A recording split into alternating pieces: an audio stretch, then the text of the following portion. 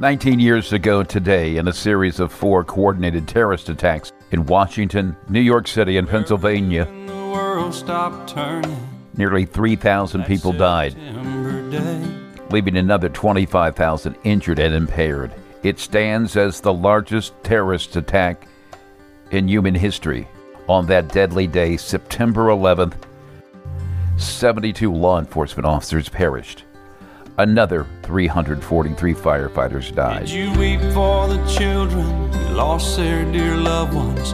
Pray for the ones who... Pause with us for a moment in memory. You rejoice for the people who walked from the rubble and sob for the ones left below. Did you burst out with pride for the red, white, and blue and the heroes who died just doing what they do? Did you look up to heaven for some kind of answer and look at yourself and what really matters?